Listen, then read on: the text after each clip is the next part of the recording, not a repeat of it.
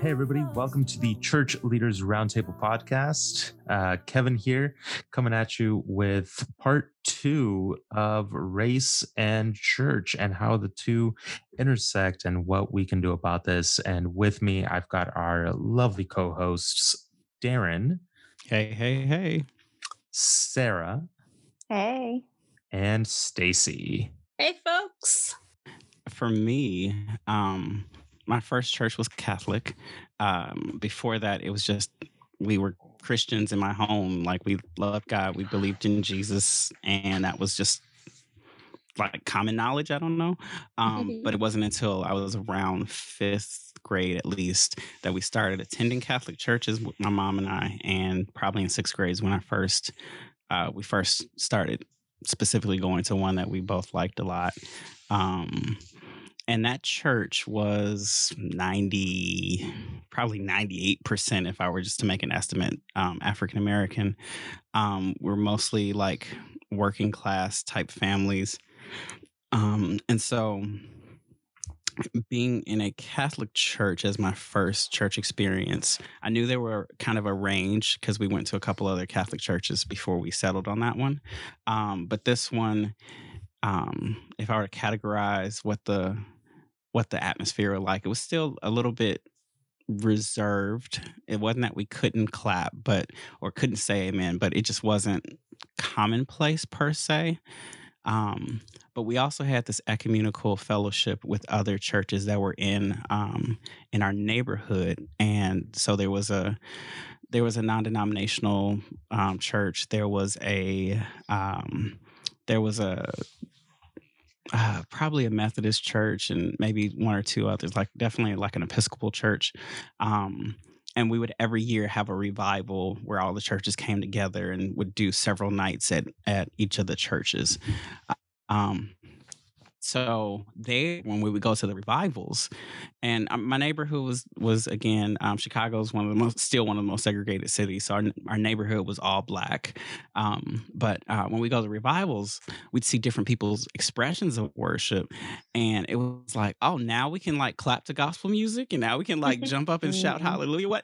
How come we don't do this at our church? And so some of my friends and I, with one young adult who had come to really study our church as a sociologist, she helped us start a gospel choir. And we would do the more upbeat stuff that you normally clap to, and our congregation would just sit there so politely and wait until we were finished to clap at the end. And it was like, but we saw y'all like dancing in the aisles in other churches. Why are y'all like this? And to this day, I don't know what informed that, because there's also the context of we were Catholic. We had fellowships with other African American Catholic churches in the city. Some of them just a few blocks down the street, and they were a lot more expressive in their worship than we were. So I knew that it was a thing.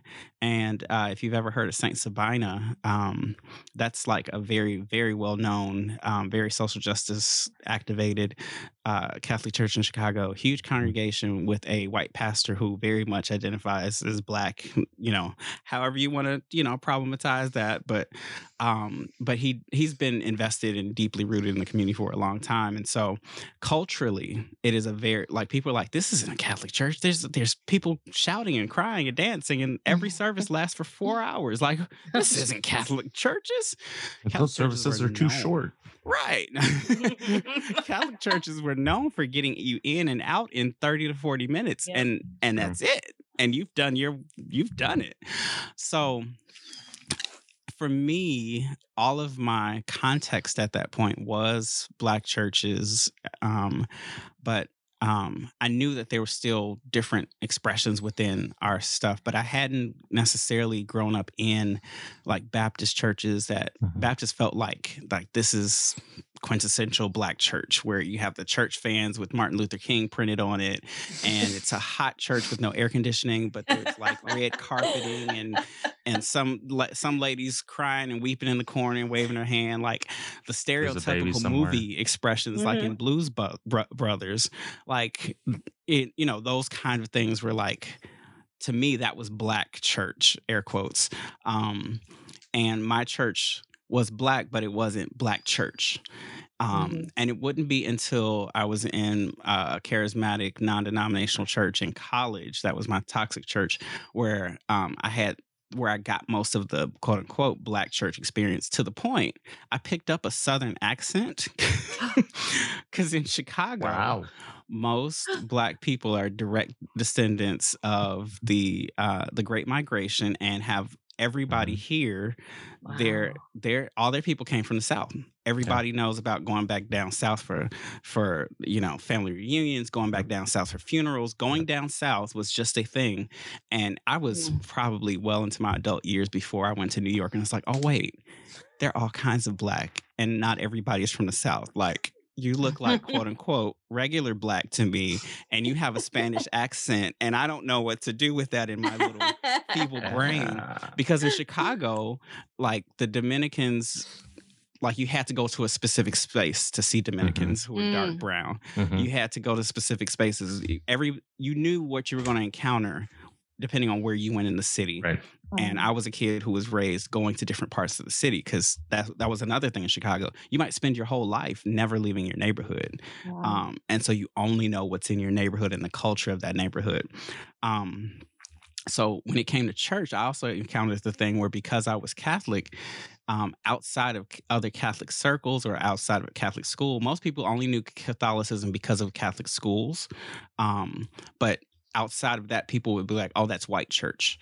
And then more specifically, when I did go to a large evangelical church that was about 50% white and the rest were all kinds of other diversity, that was where I most got tagged as, oh, you go to that white church. And it didn't matter like how many ways I explained what the makeup was, didn't matter who was on stage. If it wasn't hardcore Black church like I described, then it's white church. And that binary dichotomy between what is Black church versus, it was either Black church or it was white church. There was just no gray. There was no in between. There were no, like, whatever Latino expressions might have existed, we had no frame for that. In fact, I went to a school that was pretty much an even split between Black, white, and Latino or Hispanic. And I chose that on purpose because that was diversity to me. I did not have a frame of reference for Asian people other than that they existed in the world. But I didn't think, oh, that might be another part of me choosing a place that's more diverse. But there was only like one or two schools that you could even get into the city that were that diverse. But for me, I did grow up, like, I had the diversity poster picture of friends in my high school, like my friends in high school. We were the diversity picture, and it wasn't fake. It was just who we were, and it was just how we connected. But this is getting way deeper into what I wanted to do. But one of the things, that was the first place that I experienced one of my friends who was white. Her father at first banned me from being in the friend circle, and they were Polish, so it was like they only got to be white by a smidge. Because again, when you have more of a Polish identity, you're not seen as white until you lose the accent, lose the spellings, and well, you can keep some of the spellings, but until you lose the identity piece, then you get to be white. And he was in that space of trying to move into whiteness. And me being a friend, it was like, well, are you, he was worried about if I was going to date his daughter. He was going to worry about all this other stuff. He just didn't see the gay. I don't know. But it wasn't obvious. But I remember that was the first time that I encountered like being directly, overtly discriminated against. And I did not have a sense of danger of what that meant. My mom was super cautious of me hanging out with them and so forth, because she just had a greater awareness. But I was just like, oh, well, he's kind of racist, but it's no big deal. It's fine. And looking back, I was like, I could have ended up in somebody's basement somewhere. Like if he had just been, and it was, fortunately, it did progress to, okay, well, he's okay because he's the exception, right?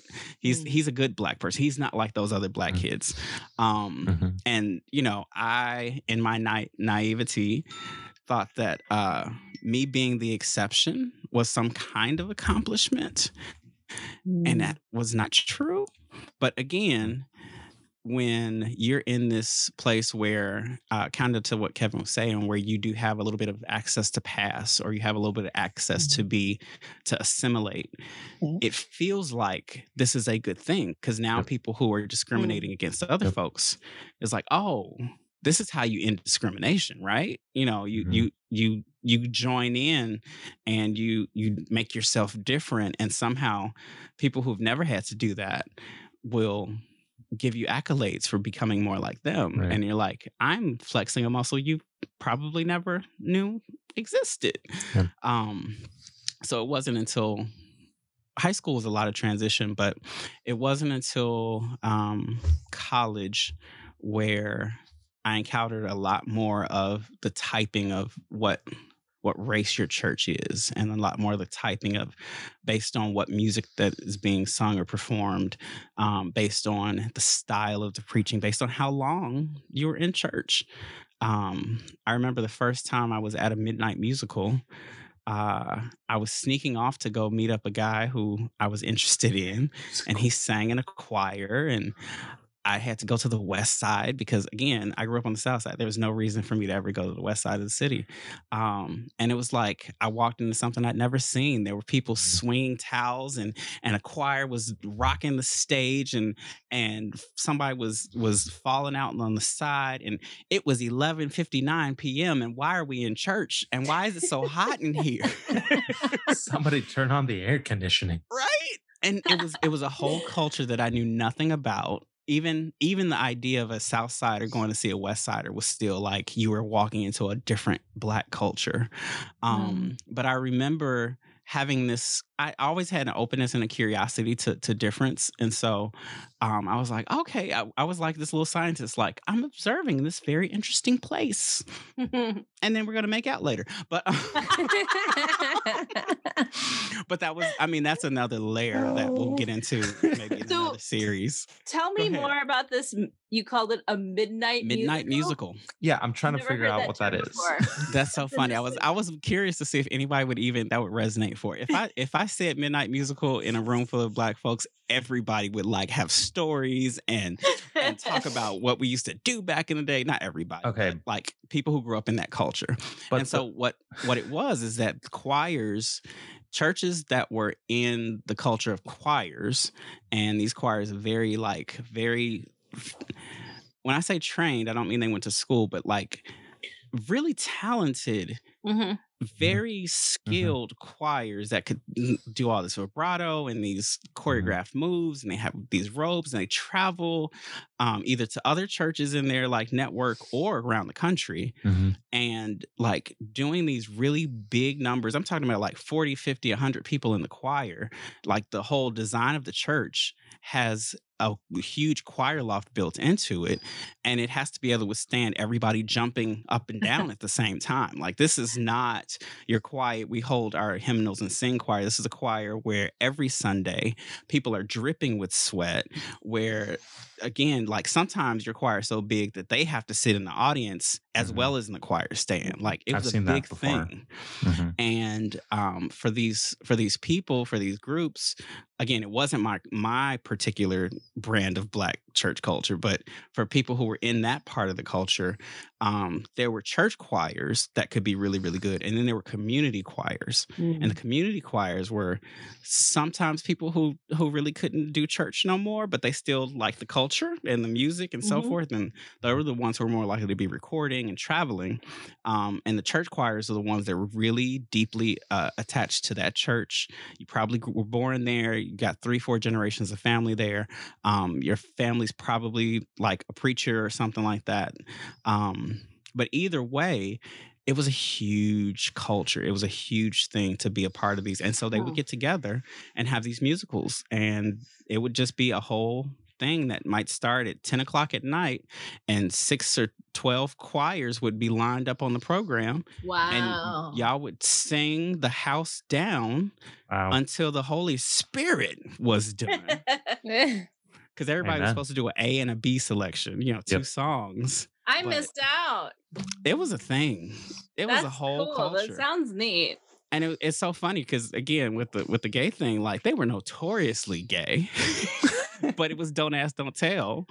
And Right. so, That's the joke, that there wouldn't be any like right. black choirs without the gay men leading the choirs. Right. And Yeah. the altos were some good lesbian women too, but we don't really talk about that part. But yeah, it was a whole thing. And I remember the two of you share some things that you distanced yourselves from. I remembered not wanting to be a church gay, because Mm. those were the ones who really didn't love Jesus. They just Yeah. they just wanted to show out, and they just wanted to be around the quiet community. And so I didn't want to be a church gay. I didn't want to jump and shout and fall out in the aisles until I became charismatic. Then I was like, oh, it's not just a performance. It's not just being Mhm. emotional. I didn't want to be a regular black person at some point in my life. And, me being well spoken and being articulate meant that I got the speaking parts at church often, or different things like Mhm. that. But I remember having so many cultural things kind of presented to me that my mom was really great about resisting without naming all the things that were going on. But one of the things I always point out is when people would call me articulate, she was she just knows how to speak. And it wasn't that she was downing me or taking away from my compliment. She was challenging the idea that you should expect black kids to not know how to speak Mm. in a more Mm. formal way. That's powerful. And I didn't know what it meant at the time, but really by the time I was a senior in high school, it was super clear that I didn't read the way people typically read black men, and that it was both an asset and a liability. And so me engaging with colleges, really my freshman year of high school, when I walked into the open house, two men came beelining, leaving other conversations to come talk to me. One was a very tall, large white man who was the football coach, and another was a very tall, large black man who was the basketball coach. And when I had zero interest or skill or ability in either of those sports, that was the last time they talked to me for the next 4 Wow. years. I believe it. And that was again, being a tall, large-bodied black young man meant that I walked with the liability of being scary to people my whole life, Mhm. and that I always knew how to disarm people from those presumptions and assumptions and fears.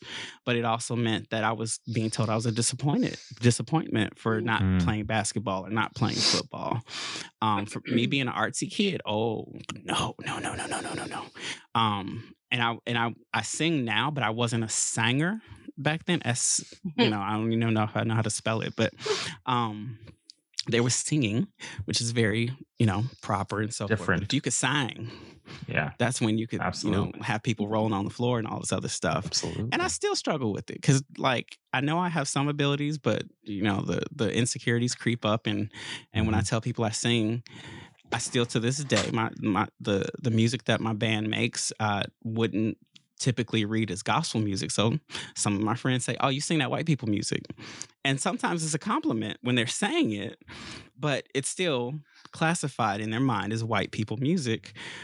Every now and then I get the "Oh, you do inspirational music," which I think is another thing that came from, like, for example, there was a black radio station in Chicago that on Sundays they would play hits of inspiration, because there was this weird thing, and I don't have whole lot of history of this, but there was this weird thing where inspirational songs became like a code or a little way to get gospel played on things that weren't an explicitly radio station, and then like CC and BB Winans, they Yeah. crossed over into inspirational music, and there's a lot of stuff there. But all that to say, there were a lot of racialized lenses that I continue to this day to sort through and to work through about how I see church, how I think about my expressions in church. I'll give one last experience. I remember when I first started singing at my large evangelical church, that the culture was still more white centered, even if it wasn't exclusively white. And I remember being the only one I'd ever seen like raise their hand in worship or cry in worship. And when I was on the praise team, I would wake up every Sunday and sometimes spend most of Saturday night making sure my hair was absolutely in place because I started growing my locks at that point. And I was always worried that somebody was going to tap me on the shoulder one day and say, your hair is too messy. We don't want you to go on stage. And that came not from the culture of the white churches. It came from what I got secondhand in my all black churches, where we had these ideas that, well, white people in church do this. White people in church do that. And they were describing aspects of white American Christian culture, but it also came with a lot of presumptions and biases that, again, people of color don't have the collective power to oppress white people, but we do have biases, and we do have certain ideas that work against any group just like anyone else can do. We just can't oppress anybody with our stuff. And so there were things that I carried into that church where I was expecting somebody to tell me that some part of my blackness was too much, that my crying or dancing on stage was too much, that my hair was too much, that my something, and it never happened. And I had to sort through, oh, these are things that came from being in a minority or a marginalized context. And the way that we have viewed what church and worship is through this oppressed lens where we see our expressions as other, and that the mainstream, that they just have a less than kind of thing. We just kind of downplayed it. I didn't even know that there were white charismatics until I was in my 20s. Wow. Like I didn't know that there was this whole other history of white people who are very like expressive in church and so forth. And I'm still curious about more of that history, but there's so much that was just I wasn't aware of, and that informs how we see church and how we see God. On that last note that you just said, I started leading worship at 13 in my youth group because my parents got me an electric guitar. And so like youth group worship is basically just alt rock and Chris Tomlin. And that's it. There's nothing else to it. And then when I started leading worship in the Spanish congregation at our church, it was still very much this like very reserved sort of thing. Yeah. And it wasn't until I started going to conferences and seeing the way that other Hispanic churches did worship that I realized, hey, there's folks out there that are like, they raise their hands during worship. And it's not heretical. That part. And they clap their hands before the song ends. They clap during the bridge. And that's encouraged. Right.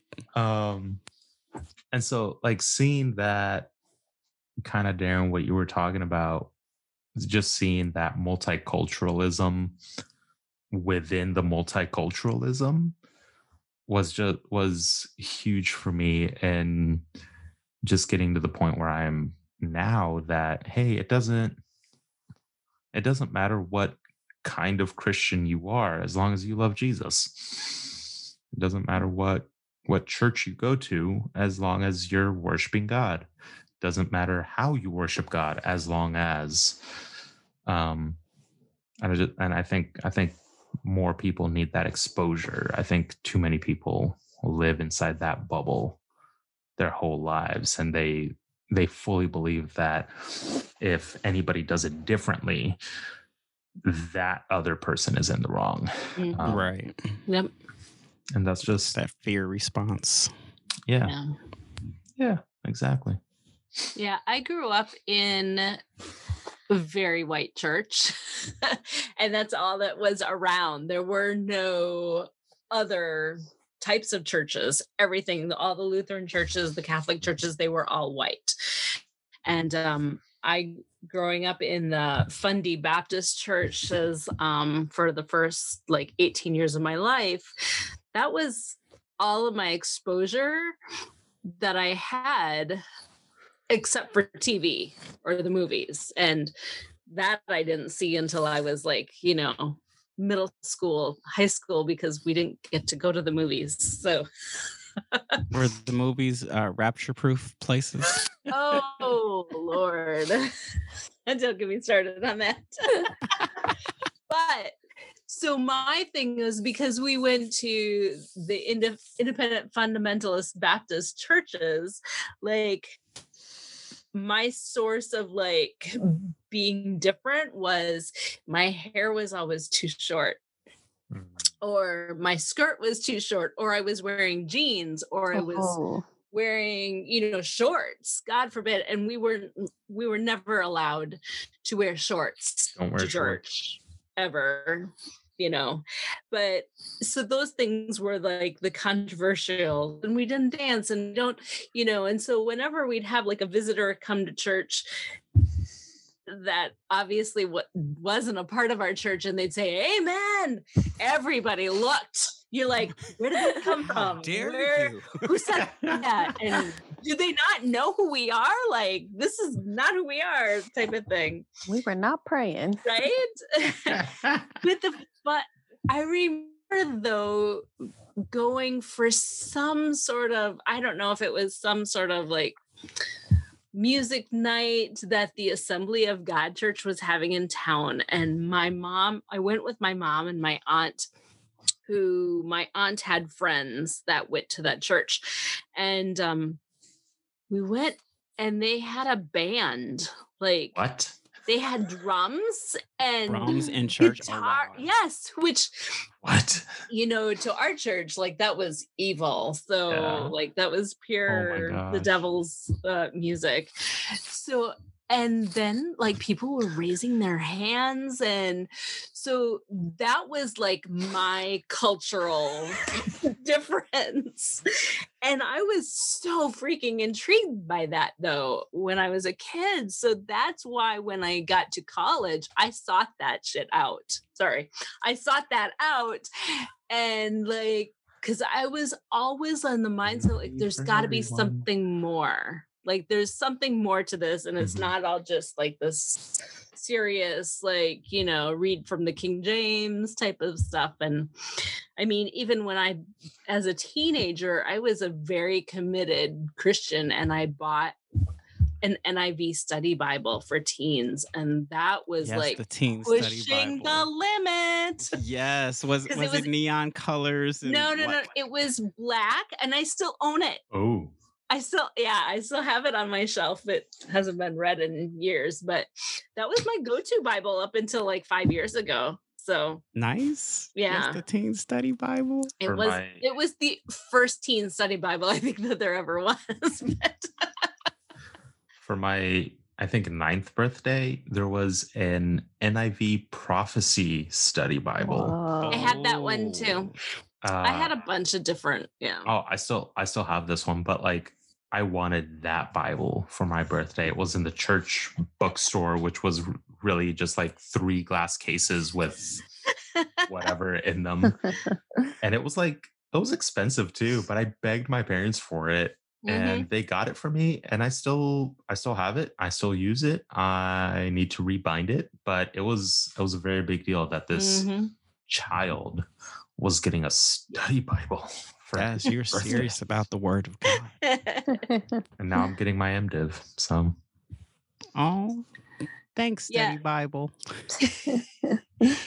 Yeah, when I started in college and I was trying out all these different churches, that's when I got more exposed. Like there was a church that was pretty diverse that I went to for a couple of weeks, and just to check it out. And they were like super, super charismatic, but they had a lot. I don't know if the pastor was some sort of Latino, I think, if I remember correctly. But they were like dressed to the nines at this church. So they were very like, and they had like their own TV, like, on Sunday mornings, they had their show and stuff like that. So they were very well to do church, large church. And then I visited a couple others that were more not so diverse. And then I kind of planted myself at this one church in St. Paul, and I was there for a number of years. And they were diverse in leadership, and they welcomed refugees and sponsored refugees. And that was like very, very cool. Like they called themselves something like the Church of the, what was it? Missional church, but it was like Church of the Nations is I think what they did they have the flags all Sounds around right. the church? Yeah. Yes. Hey, don't were. knock the flags. Don't knock the flags. I'm not saying the flags are bad. I got a story. Don't knock I the was flags. right that they had the flags. I'm just saying. And not just the flags on the walls of the different countries, but we had flags too. Oh, I love flags. So that was like, that was a good like immersion, because we also had fellowships that we got together with that there was a couple of Black churches in the neighborhood that we got together with and did stuff with. And I was really, really appreciated that. And then it was funny because the end of my freshman year of college, and I went to a very white Christian college, I chose to work a summer, Darren, at a camp outside of Chicago that was in a little town just in southern Wisconsin. And we used to bus kids from the inner city up to our camp. Yes. Please talk about it. Yes. So it's a Salvation Army camp, but it was specifically for the inner city Chicago kids from Harvey. So from the South Side. And right, from we'd South bus suburbs, them. Actually. Yeah. Yeah. So they'd come up and they'd spend, I think it was like 10 days, 7 to 10 days with us. And that was my first real experience being a minority, because there was most of the counselors, most of the staff, half of them were not American. They were from other countries. They were from Scotland and Ireland and Wales and Australia. And they came over also to be staff. And then there was, I actually met one of my really good friends who's also from Chicago, met him there. And, but otherwise, like there was a good handful of us that were just white people in amongst all these little kids, and then some teenagers also that were from Chicago. And it was always a really interesting experience, because there would be the random little white kid. And there was always like one in each cabin. And I felt really bad for that little white kid, because they were picked on so much. But at the same time, I was like, I get why you're picking on that little white kid too. So it's just one of those things where like I kind of had to sit and just like be okay. We are coming not only from two different cultures, because here I am, this white, not affluent by any means, but obviously way more privileged than these little kids coming from inner city Chicago, and who are living a completely different life than I was. And that was really interesting. And then we had like chapel with them. And so these kids that are like not used to having chapel at all are having to sit in this really nice white chapel space. You know what I mean? I was going to ask, who was curating the worship or whatever the services were? The staff for the camp, basically, we were the ones that led the songs, and these kids are looking at us like we don't know these songs at all. And there was kind of an expectation that everyone knew the songs already, I'm sure. I think a little bit of expectation. And then after the first like 2 weeks of this, we're like, okay, so they don't know the songs. So we kind of, I don't remember, this was a long time ago. So I don't remember if we just kind of gave up on that or we did different things. So Gotcha. It was interesting though. And were there any other times where you were in a space for worship where it was predominantly led by people from a different culture or a different race than you? Yeah, so I actually got to experience maybe 15 years ago or so. I attended a workshop at a really large, very well-known church in the area here, and they had brought in a special speaker and his music person, and they did a workshop, a choral workshop. So the speaker, his name is, I don't know if you're familiar with him, because this, like I said, this is years ago. So it was Tim Story, I think, or Tom Story or something like that.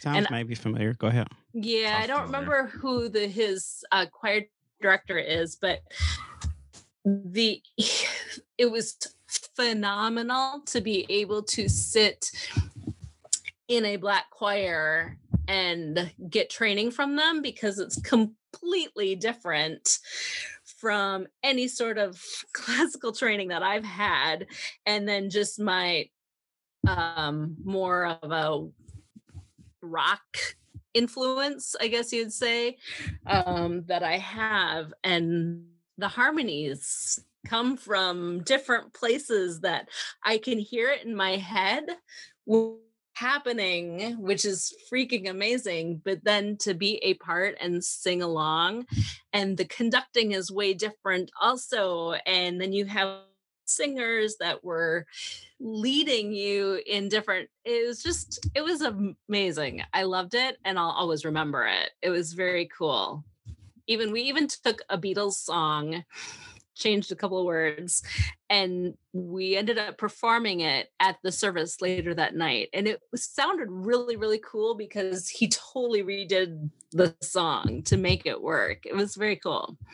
Yeah, that remixing, remaking, reinventing is so, like, that's a regular Sunday morning at many Mhm. Black churches. It's Yeah. common. Like right now, there's a Hispanic. meme. Oh yeah, people of color churches really have that's been the thing. Like we've been in a place where we're not the dominant culture, and so innovating, changing, making it work for us is a thing that's super common. Right now, there's a meme of somebody churched or made it churchy sounding, the SpongeBob SquarePants theme song. And if you just don't listen to the words, you would gotta hear really it. be blessed. I know what I'm doing after this. Oh, that's funny. Well, that's what I'm looking up. And Right. And everybody else, when they're listening to this, they're gonna Google it immediately. It's gonna be I hope so. be great. So we've had some really, really good conversations. I want for us to maybe close with this kind of just reflection, and then each of us share what comes to mind as we reflect. So I invite you to close your eyes. Same I'm gonna thing turn for off people my who are camera. listening. Right. Right. All right. We're recording this and we're on a Zoom call so we can see each other. But yeah, if you're in your car by yourself listening, you can turn off your camera too.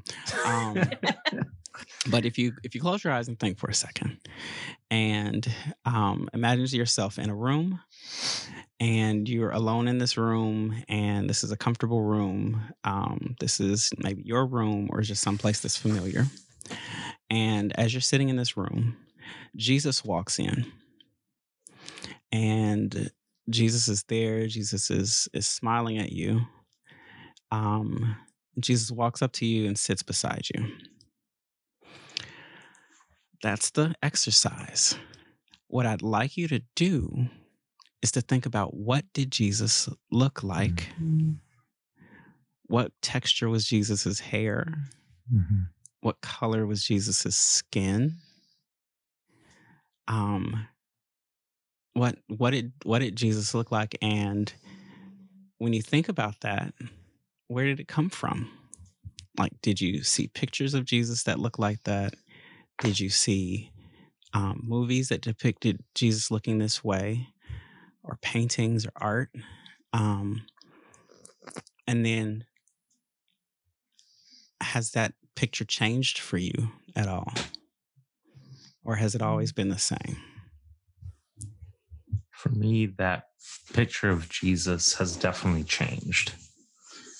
I mean, I grew up in the same America that everybody else did, with blonde-haired, blue-eyed baby Jesus staring back at me from every single book. My wife and I went through all our kids' books this summer. This last summer, and made a really concerted effort to make sure that diversity was included in every single book, which meant giving away a few Bibles, most of their Bibles, actually. Because we don't want them to grow up with that same, honestly, historically inaccurate view of Jesus. It's not that we want Jesus to look like them. It's not that we want Jesus to be something that he wasn't, or a culture or a race that he wasn't. It's that we want him to be historically accurate. And so that picture for me of Jesus tonight is different than what it was 2 years ago, than what it was 10 years ago, than what it was when I was a little kid. Mm-hmm. What's Jesus' hair like tonight? Tonight, Jesus's hair is black, dark, long, curly,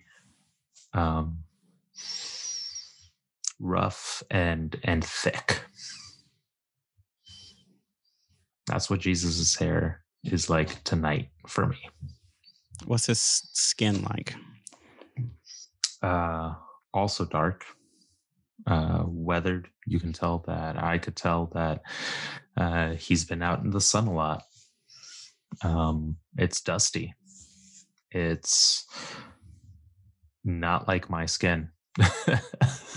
It's darker than my skin. It's rougher than my skin. That's what's up. I think when growing up, when I thought about Jesus, it was like the conflicting pictures that I saw was the church that I grew up going to, where it's just the tradition, what I say, I guess the common Jesus picture, where he's kind of looking at you, but he's very fair skinned. Mm-hmm. And then there's Catholic Jesus on the candle. That like that picture with also white, but long robe and what's Catholic Jesus's hair like? Catholic Jesus's hair is, I think I'm probably mixing up the candles, but it's covered. It's cut. It's like, I think I feel like it's covered. He's got like a hood over him. Yeah. Okay. His cloak. I want to say it's like light brown though. Yeah, but all you basically see is like white, maybe some blue hues, but it's very, very pale. But as I was envisioning this, like just with what all that I know, that Jesus was not blonde hair, blue eyes, white, that I grew up seeing. For me, I instantly just saw brown skin, dark brown hair. For some reason, I still I didn't see long hair. I was just like short brown hair. But I mean, I imagine back then his hair would likely be long. But yeah, what was the texture like? Curly. I go to very curly, thicker, not just like thin, straight, shiny hair. But that's what I mentioned. Jesus was a brown man, and that's what's up. What about for you, Stacey? So So I want to say that I saw a Middle Eastern man, but that's not who I saw. Yeah, keep it 100. Because, Yeah. like Sarah said, you grow up with seeing this certain image depicted. And so you close your eyes and that's what you see immediately. And so tell us what that picture looks like. So it's that picture of him in his white robe and with the blue sash, and he's got the medium, like auburnish walnut colored brown hair, and it's long and wavy, a little bit of wave on the end, and not curly at all. Just the end, right? Yeah. So, but I know that that's not anything what Jesus looked like. Oh, and it always made him look really skinny too. I feel like he was lanky and, but I know obviously that's not what a Middle Eastern man looks like. They're going to be dark and have probably curly hair and dark hair. And,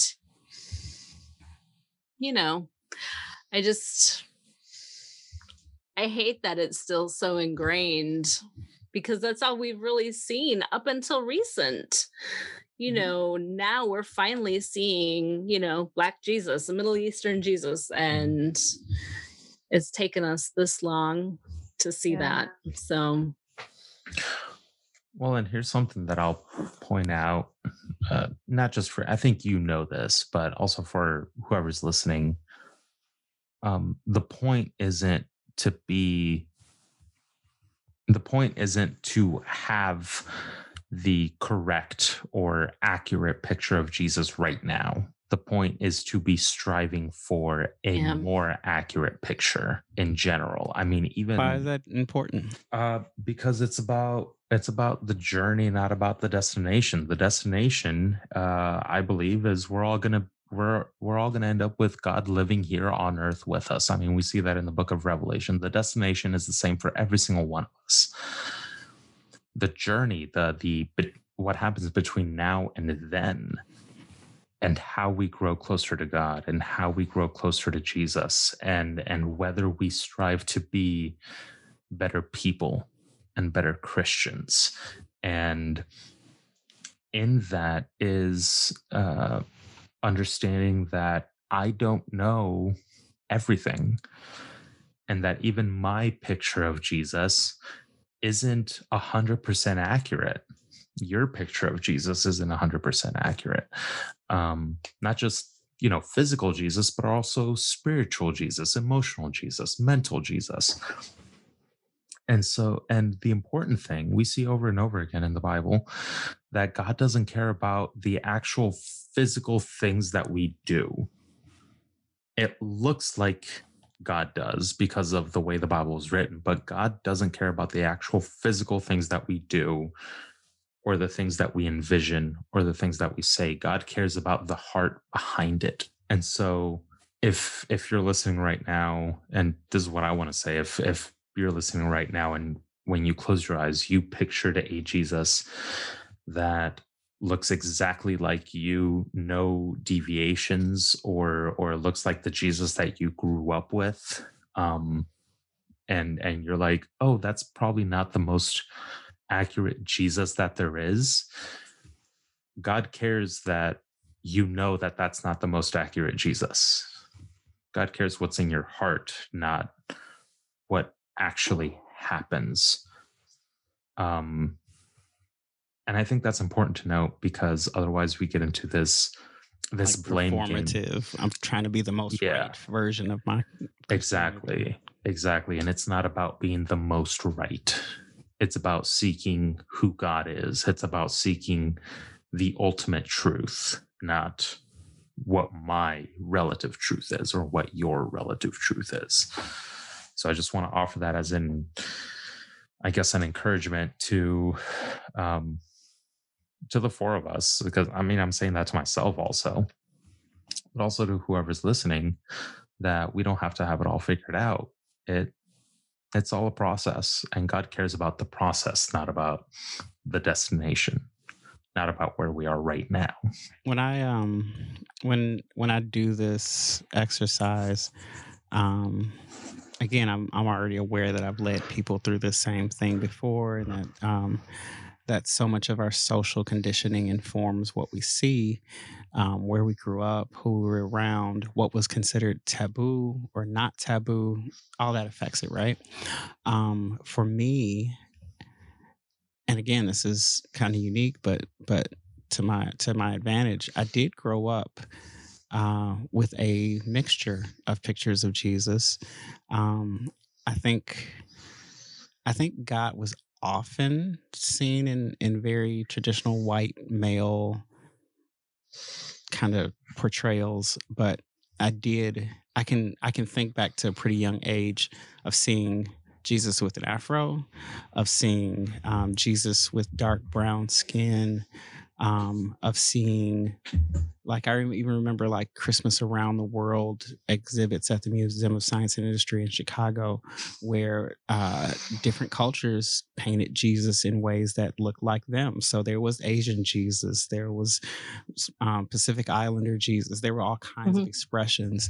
And so for me, it wasn't taboo to see Jesus looking like people that you came from.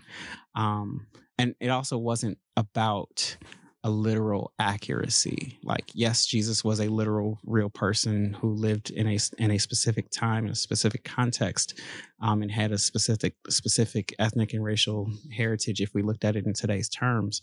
But the image of Jesus was still about connecting with God in a lot of ways. And so I grew up around, like, at St. Sabina Church that I mentioned earlier. They have this kind of world famous painting of these two very obviously black hands that were God's hands, and a Jesus that was a black man who had a short afro, who had very dark brown skin, and was smiling in this white robe, and so forth. And that's hanging up on their altar. It's on several album covers for choirs that have recorded there.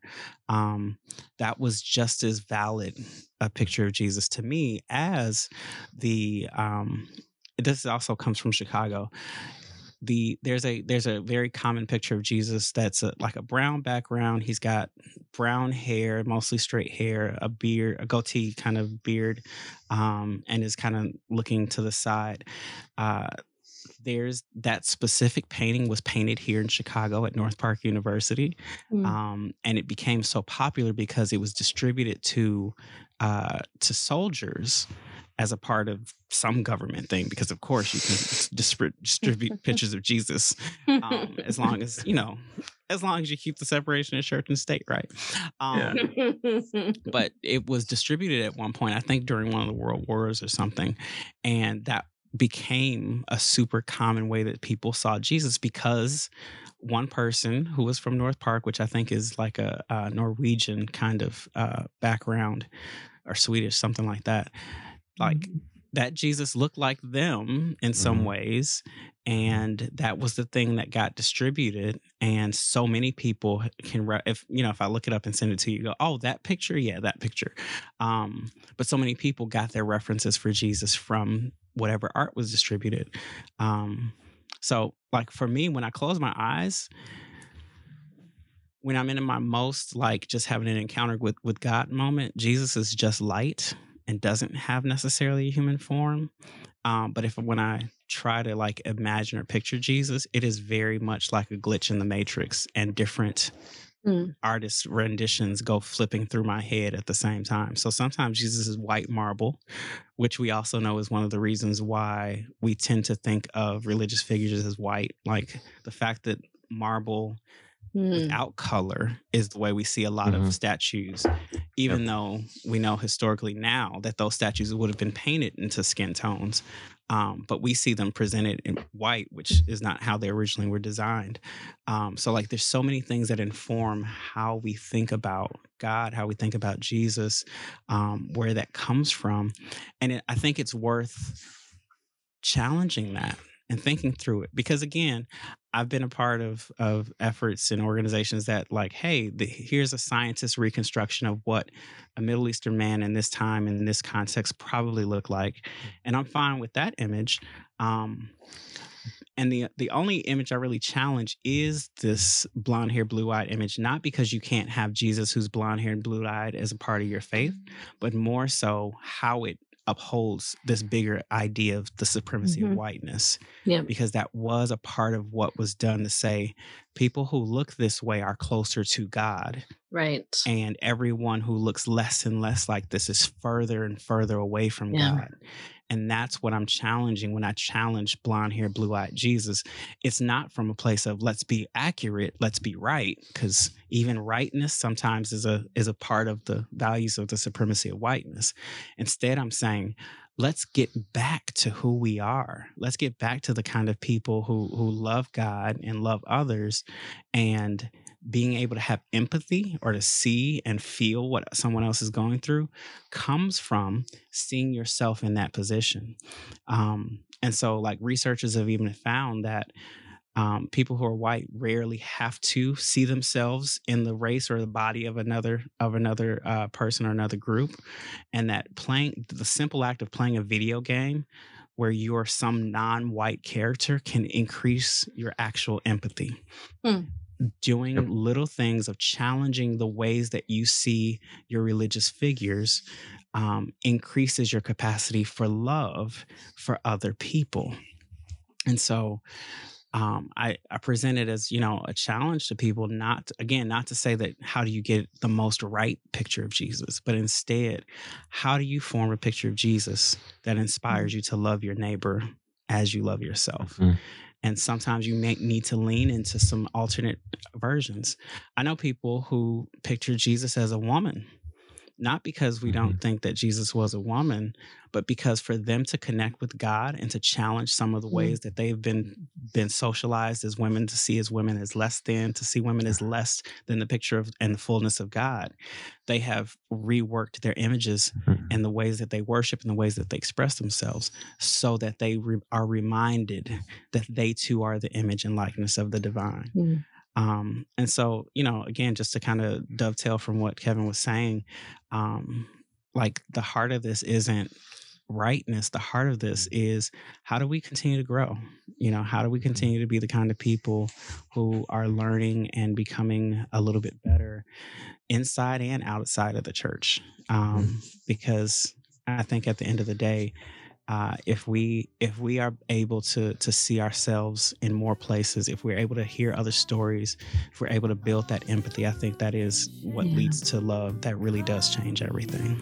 Yep.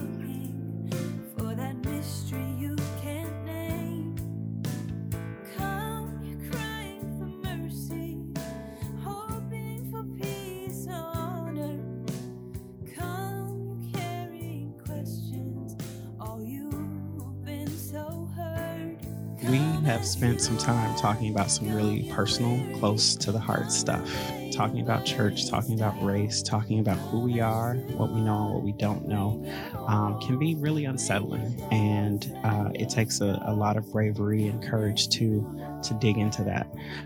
So for those who are comfortable with it, I want to offer a few words of prayer.